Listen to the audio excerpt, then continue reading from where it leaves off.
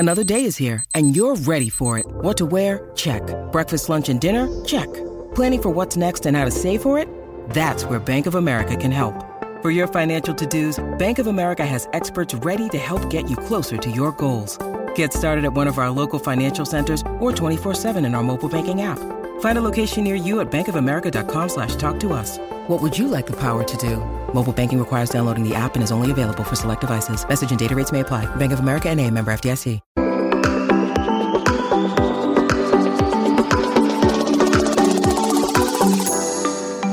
Hi everyone, welcome to the Value Inspiration Podcast. My name is Ton Dobbe and I'm the founder of Value Inspiration and the author of The Remarkable Effect. I'm creating a tribe of tech entrepreneurs that are on a mission to do something big and meaningful. I invite you to join the tribe as well, especially if you want to create change that matters and put your software business on momentum that you're proud of. The goal that I have with this podcast is twofold.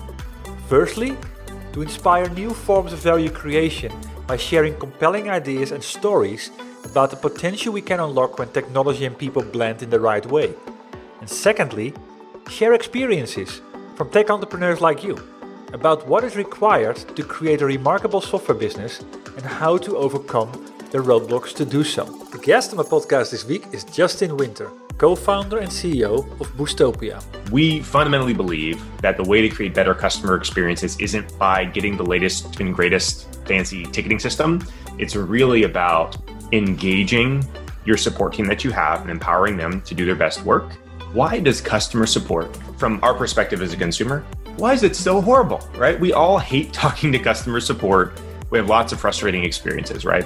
So we fundamentally believe that the reason why bad customer support still exists, it's not because companies don't know that that's happening. It's because they don't have an underlying attribution model for understanding how those bad experiences lead to them making less money.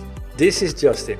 He's been an advisor to over a dozen companies and acted in a consulting capacity with over 150 consumer brands and technology companies across the areas of growth, retention, product, and operations. Justin studied for his Bachelor of Science degree in marketing at Liberty University in Lynchburg, Virginia. In 2010, he co-founded Diamond Candles, the fastest growing and largest online home fragrance brand in the world. He led the company as the CEO for 5 years. In that process, he became frustrated with the solutions available to him to deliver the customer support that his customers loved. So he decided to set out to assemble a team to lead, to build what he wished he would have during his tenure there. This became the spark that started Boostopia, of which Justin is the co-founder and CEO. Boostopia is a technology company that helps B2C companies decrease the number of tickets they get, discover ways to efficiently manage support issues, and transform support into a new revenue-generating channel. This inspired me, and hence I invited Justin to my podcast.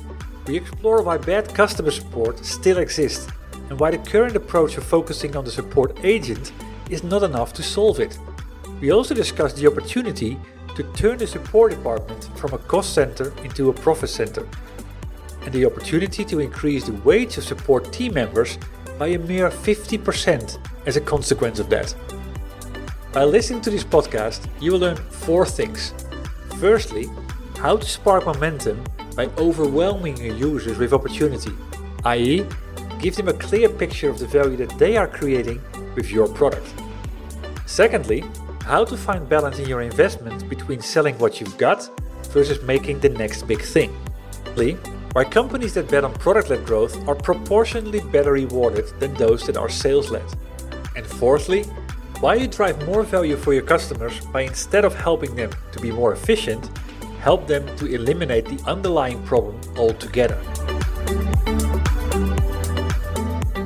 So hi Justin, thank you for making the time today to be on my podcast and share the big idea behind your company Boostopia. Yeah, thank you. I'm so glad to be here today.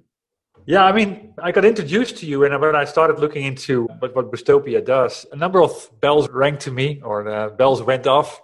Mm-hmm. I like particularly the space of customer support and all the technology that are available these days to make that a much better experience, but also to really optimize what you can do with your team and optimizing your organization around that. So sort of music to my ear. And that's why I decided, like, hey, I need to have these guys on my podcast. Before we start talking about how it all started, the big idea behind it, a little bit about you. If you would have to describe yourself in 2 or 3 words, what words would you use to characterize yourself? You're not starting with the easy questions. My goodness. Oh, man. Entrepreneur, ADD. I don't know. That really is a tough question. It's like, man, to distill me down into a couple words, man, it feels like I'm either bragging or I'm like not. Yeah, it kind of forces you to bare your soul a little bit there. Yeah, I don't know. Sorry for that, but no. This is good. Yeah. Yeah, sometimes the most brilliant things come out of someone's mouth. Like, wait, did I say this? Yeah. Okay. Now, I mean, talking about your business, a little bit about your history. You already did a startup before this, which was in the e-commerce space, right? Yes, correct. And then you started Boostopia after about 4 or 5 years or so on LinkedIn. So what is the big idea behind this company? What is the big problem that you saw? And what sparked it? Yeah, definitely. So my prior company, which was a direct-to-consumer, e-commerce consumer brand, I was the first support agent myself as one of the founders. And as we continued to grow, became the support manager when we were just starting out. And then the CEO was the manager of the support manager at one point. And as we grew rapidly, we got to a point where we had about 20 or so full-time people in the support department around kind of peak holiday season when things were very busy. And we went through a variety of different tools that we would use to run the department, different ticketing systems and things like that.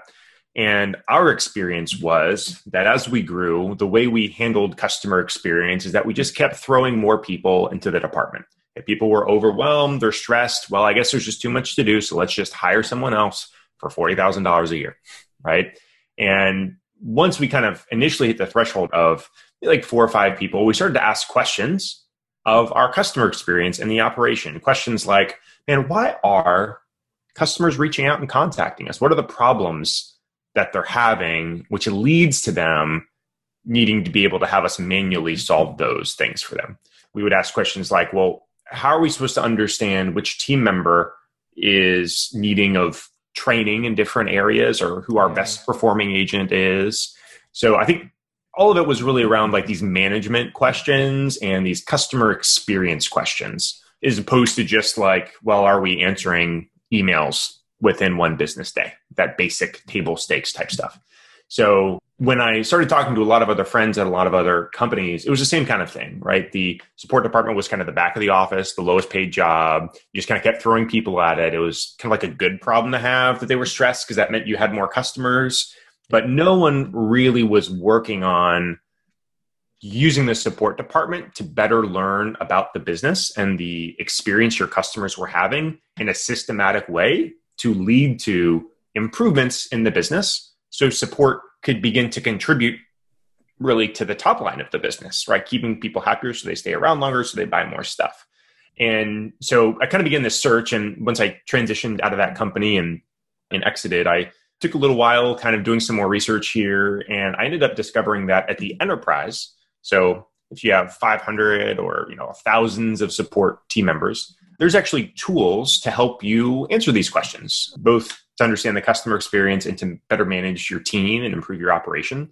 But these tools, most of them were made about 20 years ago and require 3-year contracts and really require full-time MBAs and data analysts to run them because they are so complex and inaccessible. So what we started to realize was that ticketing systems, so systems like Zendesk or Gorgias or Customer or Freshdesk or Intercom, there's so many of these systems. They are really built for the job of support agents to do their job of talking to customers, right? But they are not built for the job of their boss, the support manager, to do their job of managing the team, supporting them, and improving the overall operation so customer experiences improve. So we realized there's actually a pretty large gap from a tooling perspective because we started to kind of better dive into the role of like, well, what does a support manager do? And most people I talk to, they don't really know, right? Even at their own company. So it's like, oh, well, I guess like you help the agents and things like that. But it's things like It's a lot of time looking at your analytics to understand what's happening, how the team is performing. It's coaching team members, it's training them, it's running one-on-one meetings, it's running team meetings, it's recognizing team members, it's reviewing the quality of how your team is performing, it's scheduling the team, it's forecasting your needs. All of those workflows today for the majority of support departments still happens in spreadsheets or Google Docs. Yeah, I can imagine. Those things don't happen in ticketing systems. Ticketing systems is where you have the conversations, but not all this other stuff. So we said, this completely seems obvious to us.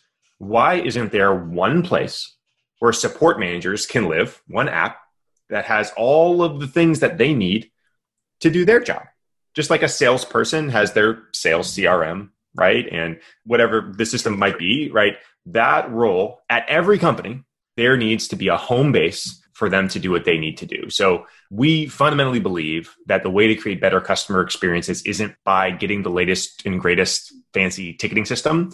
It's really about engaging your support team that you have and empowering them to do their best work, and by systematically improving your operations over time. So that's what we're doing. We're focused on support managers and what they need to do. We're not competing with the ticketing systems people already have. We integrate with them and empower the managers to do their job. And now, even just here recently, we popped out our new free plan level as well. So we're having a lot of fun working with a lot of cool companies and trying to envision the future of customer experience and helping companies deliver, Oh, that whole area and domain of customer experience is like a huge one at the moment. I mean, one of my customers, SAP, of course, bought this company called Qualtrics for how many billion? Yeah, billions. And they're not really in that space either. But I mean, the whole thing of capturing what's really going on in the moment, and doing the right things for that in order to take products, people, and everybody to a different level. Yes. Yeah, that's an interesting domain to be in. So what do you believe is the opportunity if we get this right? If the world starts to use Boostopia, and I mean, what do customers see, and what is the effect on organizations performance-wise?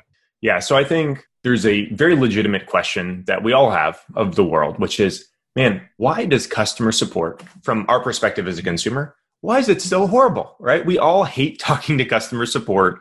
We have lots of frustrating experiences, right? So we fundamentally believe that the reason why bad customer support still exists, it's not because companies don't know that that's happening. It's because they don't have an underlying attribution model for understanding how those bad experiences lead to them making less money, right? Because if I knew that when a customer called up and said, hey, I received the wrong order in the mail and I'm frustrated with this experience, right? It's one thing to say, oh, hey, we're so sorry about that. We're going to take care of that right away, right? And say, okay, well, we need to take care of that mistake.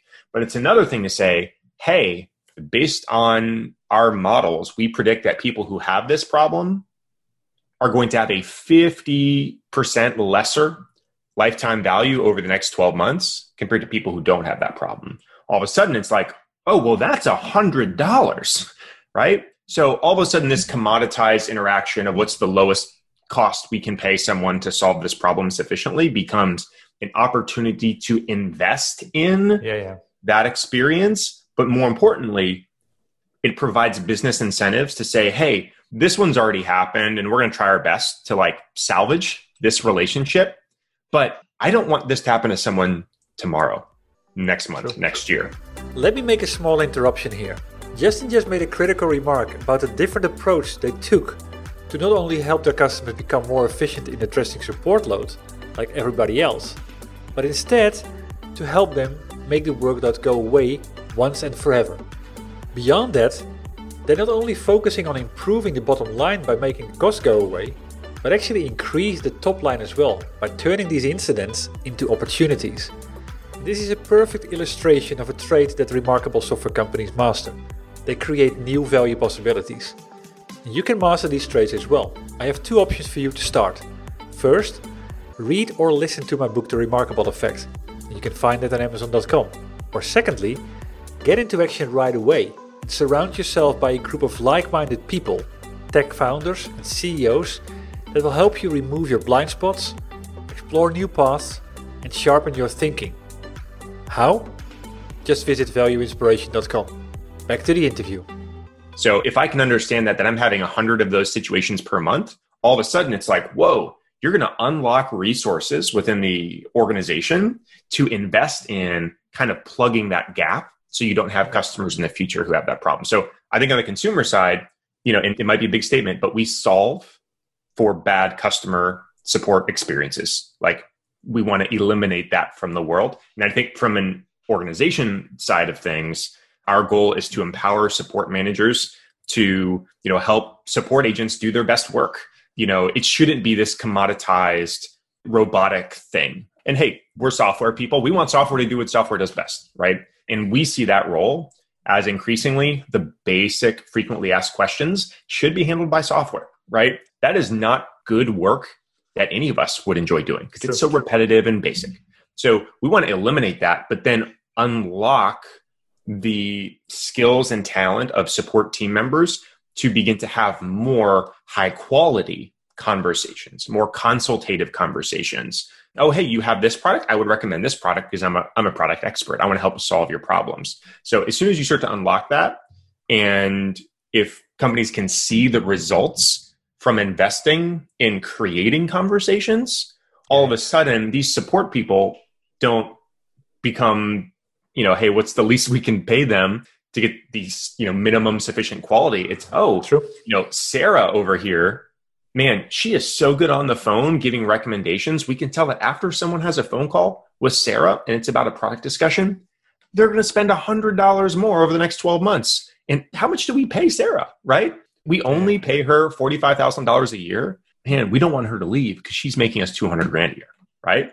So I think another kind of big thing for us is we would love to see the average wage of a support team member increase by 50% across the entire industry. You're going to make some friends here.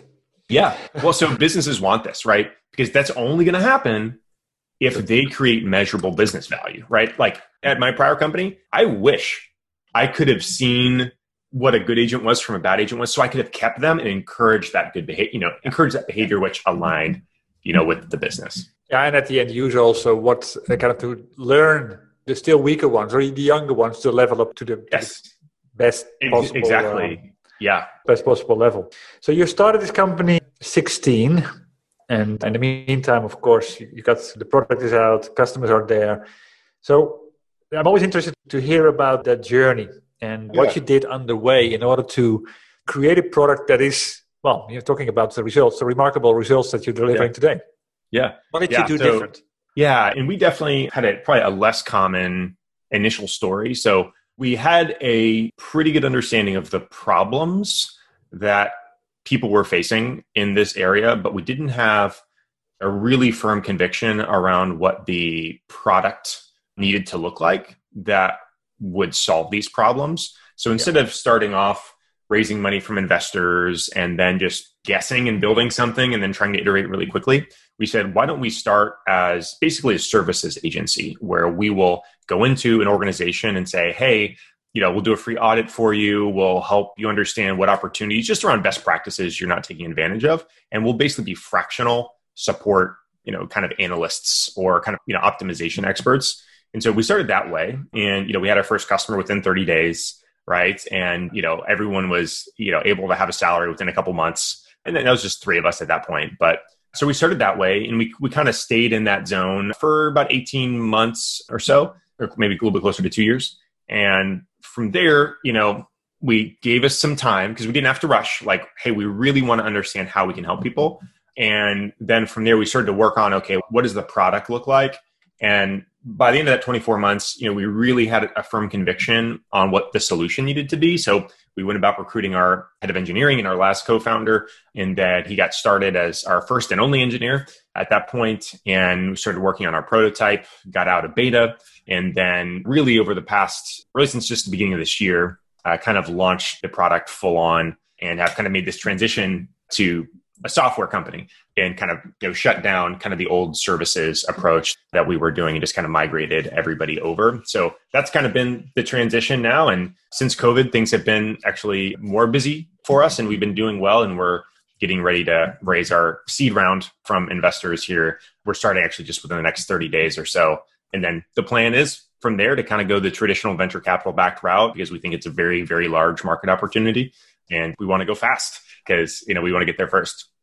Cool. But talking about what did the product have to look like? What patterns did you see and how did you solve it in a way that not only provides you with the differentiation that you're looking for, but also something that's defensible that others can hardly replicate? Yep. Yeah. And we figured out that really what we wanted to do for all the different workflows that a support manager does as part of their everyday, there are definitely different point solutions built for not support departments typically, but just for anyone in a company, like one-to-one kind of manager to employee kind of like meeting tool, right? Things like that exist. What we realized and what we knew we wanted and the people who were customers at the time that would be valuable to them is, yes, we needed to have all these workflows in one place, but it really needed to be very, very tightly coupled with the real-time performance data of what's actually happening in the department. So we knew we had to start off by really building our Ustopia data platform, which is pulling in all of the data from a ticketing system, adding the time data. So not just Sally had 100 conversations. It's, Sally spent 5 minutes on this conversation, but 8 minutes on this other one. And that's not something that's readily available in ticketing systems. And then we also combine that with a company's cost data. So how much are they paying those people?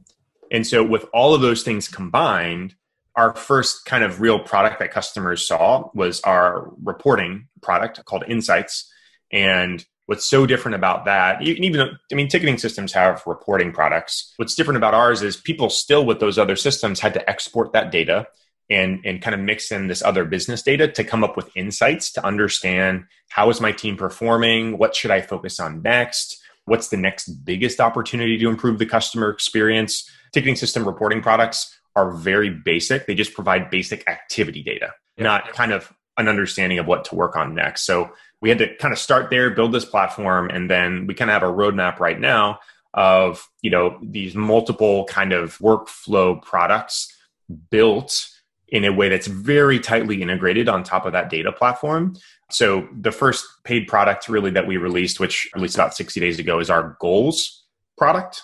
So once someone's in the reporting product and they can see how, a particular agent is performing, we want to help them find those insights about how Sarah could improve. But then with about 2 clicks, a manager can say, okay, 30 days from now, I want you to be 25% better in this area.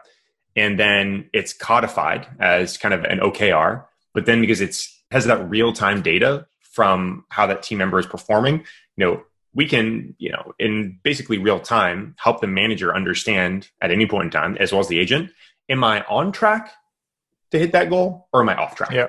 Right. Yeah. So there's basic things like that where today, and that might not sound revolutionary, but today managers, if they, have 10 agents, each agent has 3 to 4 goals between now and their next meeting. Well, managers today, it's effectively a surprise when they get to that next meeting because they'll have to do a couple hours worth of prep work to go into the reporting system, pull it off. How are they actually performing? I don't know. And they got to copy and paste it over into their Google Doc or whatever they're having, right? So there's no reason why we can't kind of give managers superpowers to automatically kind of surface those insights and help them understand, hey, are we on track? Are we off track, right? So it's really that focus on, we really only care about support departments. And we really primarily focus on the support managers, giving them tools to empower them to do their job well. And we want that to be integrated with the data that already exists in their platform so they don't have to keep messing around with spreadsheets. So at least as of right now, that's kind of our unique approach to solving the problem that we're not seeing anybody else do.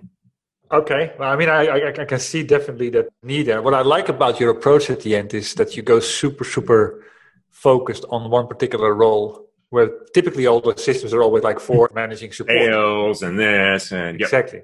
So then they solve a generic problem, and it's typically the transactional one, but it's not about the improvements there. And at the end, it's like with these little things and the data that you get from the systems and then do something useful with that, that's where the real value gets in. Yes, exactly. Exactly. And we figured out, so most companies spend about $100 per month per support team member on the ticketing system that they use. Yeah. So, and that would be like the phone call software, or the call center software, chat software, all of that. It's about $100. And what we think is that, everyone has to have that.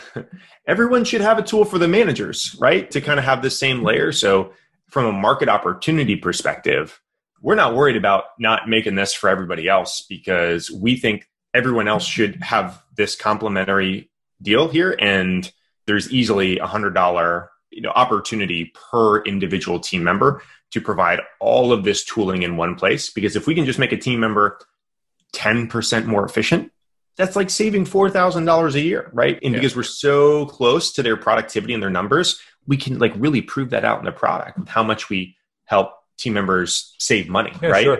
So we think it's a very huge opportunity. It's as large as the customer support kind of ticketing system industry, which is, a multi-billion dollar a year, industry, needless to say. Yeah, I mean, that's for sure. That's for sure. And the interesting thing at the end, you talked about how you started as a service company initially in order to just figure out and get it all right. Mm-hmm. It's a story that has come up a couple of times now in the last podcast episodes that I've done. Yeah. A number of companies have actually gone the same route, which is almost like, is this the new route to market? I mean, at the end, it's a far better route than just build something and then have a solution that's looking for a problem, which is where a lot of companies are. Yeah. So better. I mean, I was actually speaking to an author of I think he's not an author yet, but it's to become an author, writing a book about that whole process of product development. And the title of his book is actually Don't Start Coding. So it's wise advice at the end. Yeah. So let me see. When you at the end went to market, and since you're saying that it's actually that you launched 6 months ago, which is right in the middle of COVID when COVID started, fun. But you also mentioned halfway the conversation that you've seen growth through COVID, which is an interesting one because at the end, it's where the whole thing started. Mm-hmm. But what do you believe is different right now through COVID that makes your product more relevant for the market? Yeah. So the vast majority of support departments, where there's between 1 and 100 team members, most of those departments at most companies work from an office, and it's the same office that the rest of the company works from. So the current kind of, at least up until this point, the best practices from a management perspective, I mean, it was heavily, when you think about like coaching and reviewing the quality of work, that's a very in-person kind of thing, right? Sure. More than most functions, really. And that makes sense for sure. But with COVID, all of a sudden you had management teams and departments who were forced to work from home. And they've never done that. So all of a sudden the role of a manager is to coach people who they can no longer hear on the telephone by sitting next to them while they're on a call. They can't have those in-person meetings, have those definitely much more qualitative conversations. So I think a lot of what we heard and are hearing is, hey, I need to be able to better understand how my team is performing because I feel blind right now to seeing that. And because I can't see that, I can't figure out what opportunities my team has to improve. So my job of coaching and improvement and all that, I am rudderless. I can't do my job if I can't understand how they're performing. So I need better systems to see and understand their performance. And what I have now is just kind of this afterthought add-on with my ticketing system, this really basic reporting product. I'm super frustrated with it, right? Like it's not helpful. It's overly basic, or I have to be a data analyst and run SQL queries, right? Which most support managers, that's not their background, needless to say. Okay. So what did you learn selling this? What challenges did you face and how did you overcome them? Yeah. So one of the biggest problems has been, so we definitely have a opportunity to really create the market around our software category. So, no one today is still at the point where they have a team of 10 support team members, even 3 support team members, where they're just sitting in a shared Gmail inbox, right? Like everyone knows, hey, we're going to have to spend money on a ticketing system for the agents to have those conversations. Well, the market is not yet reached that maturity when it comes to tooling for the managers. So their boss, which is going to be like an operations or finance person, most typically, they're not looking for, or expecting to have, tooling for managers to do their job. So they don't realize the opportunities. They're not looking for it. But so I think with that opportunity, there's pros and cons, right? If we were just competing with other ticketing systems, it's like, well, we already have one of those. How is yours different? And it'd be hard to differentiate. We have you don't have anything like this now, but you're just using spreadsheets, but this is 10 times better. I promise, right? Like, take a look, give us a shot here in some way. So I think that's kind of what our big challenge is, helping people understand that there's a big opportunity to improve how they just do their normal part of what they're doing. And I think strategically, we are intent on a product-led growth kind of go-to market model. We think the best salesperson is just a good product. So the more we can, and that's why we just introduced our kind of forever free plan for our reporting products. And part of that thought was we want to help people uncover their opportunities to improve completely for free. And then we want to have value pricing based products to help them capture the value that they now understand that they have. Yeah. So it's actually mirrors what we found worked well when we were a services group. So smart. We did audits, right? Because people didn't know, oh man, if I knew I could save 30 grand a year, I would have already captured that value, right? Yeah. So, hey, let us do an audit. We'll see what we can uncover, right? We uncover a lot. They're like, oh man, I had no idea. Yeah, please help me capture this value. So if we can now say the product does the work on both sides, right? Hey, one click connect to Zendesk, right? And then, here is all of what's happening in just much more detail, running financial projections automatically, like a lot of this stuff. And all of a sudden, we want to overwhelm people with opportunities, right? Yeah. And then from there, it's like, oh, the goals product, and all this, hey, it's just, $29 a month or whatever per agent. Like, oh, a drop in the bucket compared to the opportunity that I now understand, that I have. Yeah, that's smart. So, I write about it in my book, how to turn, of course, customers into advocates. And once that is happening, you get your flywheel. But it's the most thing at the end is starting when you create these magical moments where the wow factor kicks in and where the conversation starts. So you found that one. And that's smart when you first were doing the assessment yourself and you've seen the reaction as a consequence of that. So now have a product that's actually for free. Yeah, that goes around like a virus, hopefully. Good virus. But that's an interesting thing to work on. But with all the conversations I have with the people on the podcast, it's always this evangelism angle that is, of course, a big challenge because it's not there yet. People aren't asking for the known. Mm-hmm. So you solved it in an interesting way. I like that. So since you are already, this is your second or your third company? So this is my second company. Yeah, your second company. Relevant question to ask for you then. I wrote my book, The Remarkable Effect, and it reveals the 10 traits of a remarkable software business. So the software business that we keep talking about. So you founded two companies, one in the e-commerce space and one in this space of customer support and customer manager support. What do you believe is a key trait that a software company should have in order to be and remain remarkable in the marketplace? Yeah. So I think one of the probably fundamental kind of principles is really identifying a very specific problem held by at least a fair number of people and figuring out how to make a significantly better solution for them. I think Peter Thiel's book a couple years ago here, this whole concept of like, what is that 0 to 1 improvement? What is that 100 times better kind of solution? I think, particularly in B2B software for sure, there's so many kind of weird things, weird roles, weird workflows that, unless you get close to them, you just don't know that they exist. And I think really B2B software is a great place for people to start in entrepreneurship because it's not really about market risk. Like some consumer mobile app, you're kind of betting on a potential new consumer behavior that no one currently does. And it's fairly, a binary outcome. Either it fails gloriously or it succeeds wonderfully, right? One or the two. With B2B, right? Hey, there's this role in the org chart, maybe in a particular industry that it's still all spreadsheets, or they're using generic solutions for that role.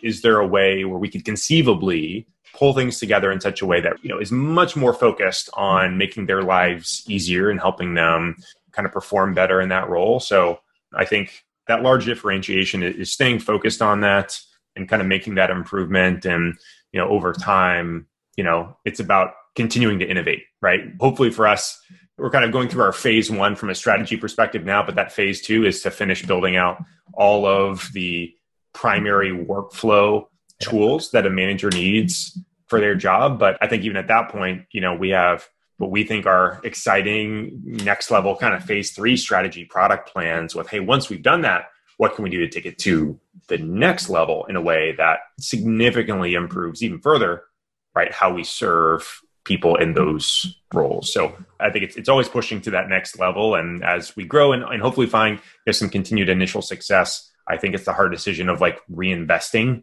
in that R&D. And how do you balance growing the sales and marketing department, just selling what you got versus making more of the next thing? Those are hard, very practical. Have you got any anecdotes on that, how you solved a challenge in that area in the past? I mean, that challenge of balancing long-term versus short-term is a big one. The challenge between, whether you put your money R&D or go to market, that's another big one. Yeah. And that's one of the reasons we're really excited about sticking to primarily a product-led growth model as opposed to a sales-led growth model. We've seen even with, so actually just this week, or maybe it was the end of last week, Asana productivity kind of project management system, their S1 came out, and there definitely is a trend from what I can tell with these product-led growth focused companies where their investment in kind of their R&D byline, engineering and product, is much higher proportionally than their kind of sales and marketing budget, right? Because it's kind of taking on some of that work. And companies that actually are doing that are actually, on average, are being rewarded in the public markets now from a performance perspective compared to companies with a sales-led model, actually. Some recent research I saw was kind of pointing to that. So I think all of that backs into, buyers today, they don't want just like 20 demos over a couple months with all these stakeholders. They just want to get their hands on it and try it out. And, we're trying to, as quickly as possible, be able to provide more ways for people to more easily do that. So we still do demos, but so I think there's a lot of opportunity on that side to continue to, improve. Exactly. So, So what are you most proud of seeing so far in this early stage? Have you got customers that came back to you and amazed you with an anecdote that you didn't expect? Yeah, so two things come to mind. It's definitely been really cool already to have, to get a referral to someone at a particular company. They bring us on, we start working with them. Maybe 6 months later, they just switch jobs.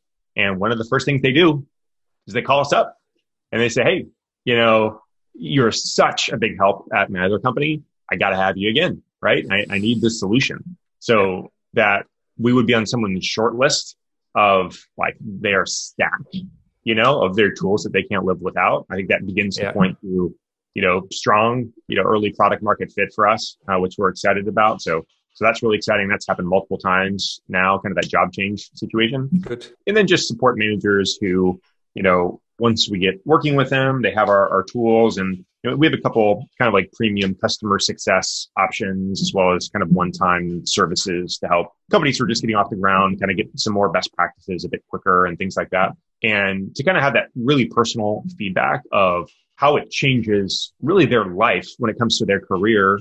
One woman comes to mind who she's been a career customer support kind of person, multiple jobs her entire life. And she's never had the confidence or had been given kind of the empowerment to feel like she really had a seat at the table in the company, right? Because she was always advocating for the customer experience, but she could never articulate things in a way that seemed to get people's attention or get budget or get green lighted for projects in ways that other people could. So with all that we've been able to provide her, she's so much more confident because she can see what's happening with such a greater detail, and how we automatically pull in things like cost numbers and things like that. Hey, we're spending $1,500 a month fixing this one problem. Hey, can I get $2,000 from this other area in the company to fix this, we're going to save 18 grand a year, right? Like, so that confidence to be able to come in and say, like, this is what I want. This is my calculation. This is my project. This is what I want to do. And then for people to say yes, right?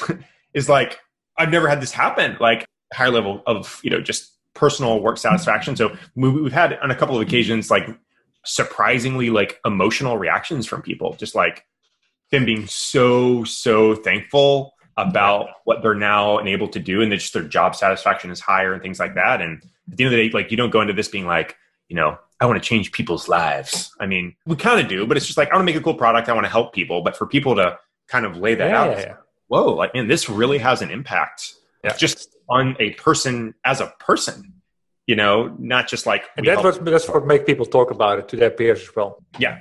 Because they all know each other as well, right? I mean, they are also connected to professionals in their space. That's fascinating. Funny enough, these type of stories always come up with people that are in the customer support space.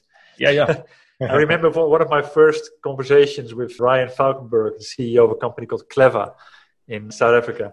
Similar type story on when he started to interview a customer about what impact they made. She started crying, and but she was an agent, by the way, so that was on the agent side. Yeah.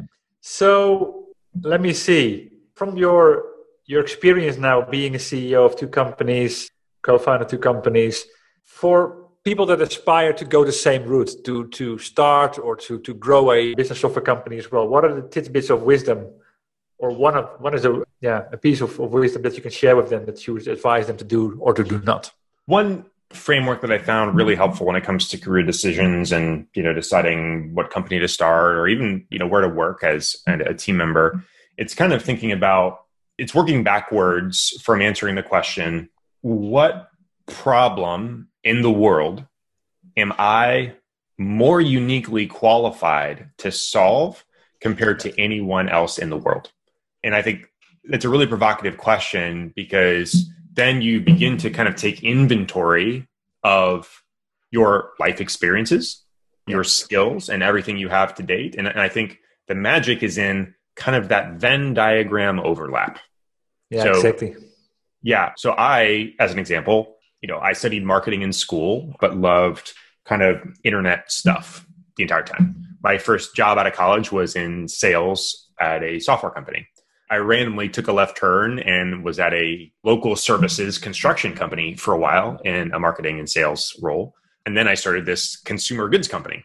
In college, I actually sold knives and kitchenwares to pay for college, doing one-to-one demonstrations with people in their homes selling consumer product, right? So all of a sudden, the candle thing, it seems weird, but it's actually not, because it was selling consumer goods to middle-aged women, where I had done that face-to-face in person, combined with my love of internet marketing, right? So that was a perfect Venn diagram overlap, right? And so then I was selling candles online for 5 years, and I was running a support department, right?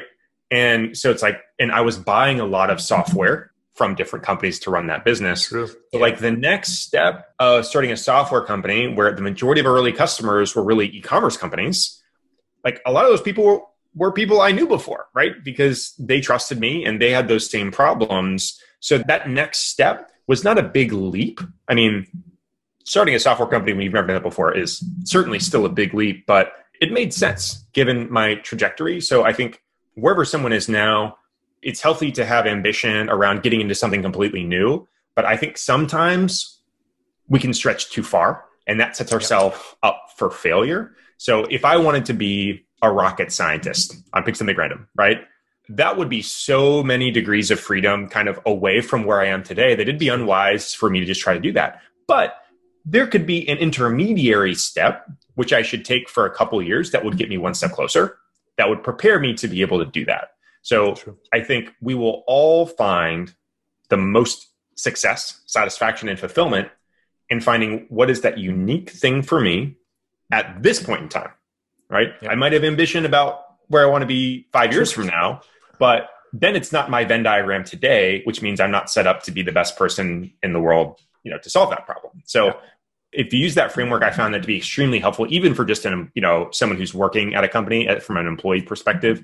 What's that next step to the side that's complementary, but gets me closer towards my eventual kind of vision with where I'm going. And I think that encourages a lot of patience. Like, I don't have to get there today. Let's enjoy the journey. Let's just continue to learn and enjoy learning and working hard and go from there. Yeah. Well, wise advice, and I completely agree with you. It's actually a technique that I haven't described like that, but I'm using it in a similar manner for my own business. Okay. To get that yes and no or hell yes and Yeah. So what is your greatest aspiration for the next 12 months? Where do you want to take the company from here? Yeah. So I think the big thing for us, so we're starting our fundraising process in a month. And so that's definitely going to be a big thing. And the team is preparing for me to be able to focus on that, fairly full time. So that's going to be a lot of time and effort. But basically by the end of the calendar year, the goal is to close on that money. And from there, we're really doubling down on the product.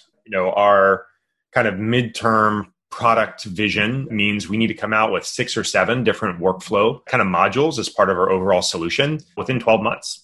So, we don't have to have the most powerful, specific incremental solution compared to maybe some enterprise thing, but we need to have everything under the same roof, powered by our data platform. And we know that if we can get there really quickly, all of a sudden, even from where we are now, things are 10x more compelling than where they are even today. So raising that money, building the team to get us there. And, within 18 months, finishing going wide on all those workflow modules. And in that meantime, continuing to grow the business. So from there, we're going to be set up well to raise our Series A in 18 to 24 months. And then from there, it'll be really about putting our foot on the accelerator and trying to get Boostopia in the hands of every support leader in the world. Yeah. Well, it's a fun route or roadmap to be part of. I can agree with you. So where can people go to find out more about Boostopia, and how can they connect with you to say hi? Yeah. So thankfully we have one of those good, weird software company names. So it's fairly easy to Google, but boostopia.com, boostopia.com, our new forever free insights product.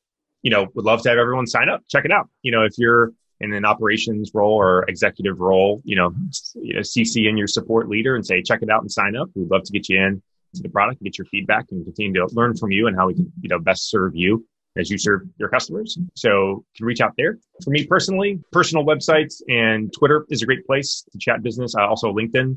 So at JC Winter on Twitter, and then on LinkedIn, you can just search Justin Winter and then Boostopia, and I'll pop right up. And then I am justinwinter.com is the website. Someone wants to email me. But would feel free, when in doubt, reach out. If you have a question, if I can be helpful in some way. I love meeting other entrepreneurs and people aspiring to be entrepreneurs and create something exciting in the world. So I would love to connect with anyone who's had the privilege of hanging out with us today. Very good. Well, it was inspiring talking to you, and I like the journey. I mean, a number of things were kind of, like I said, patterns that I saw. You also took a different route that typical organizations go through. I really like your point about starting as a data platform and build value from there. I really liked your advice on what remarkable software companies need to be focusing on. And particularly your advice at the end about the Venn diagram. I think that's good stuff to start thinking about and to apply. So thanks for that. Yeah. Well, it's been a lot of fun. I've loved learning from you today and having this conversation. It's been great. Pleasure. And this ends my conversation with Justin. I hope you enjoyed it. If so, please leave a review on iTunes. And if you got inspired by it, please share it with other tech entrepreneurs on a mission that you have in your network. Other than that, thank you for tuning into this podcast. I had the honor to speak to Justin Winter, co-founder and CEO of Boostopia. As said, the goal that I have with this podcast is twofold. Firstly, to inspire new forms of value creation by sharing compelling ideas and stories about the potential we can unlock when technology and people blend in the right way. And secondly, share experiences from tech entrepreneurs like you about what is required to create a remarkable software business and how to overcome the roadblocks to do so. Before I close, I have 2 more comments to make. If you know other tech entrepreneurs on a mission that have a story worth sharing, please send me an email at ton.dobby@valueinspiration.com. Building the momentum all starts with revealing the ideas. And that starts with you. And if you want to know more about my book, or you're interested in joining the Remarkable Effect tribe, please visit my website at www.valueinspiration.com. Thanks for tuning in. And you could do me a big favor by rating the podcast on iTunes or provide me with your feedback directly. I'll see you shortly on a new episode.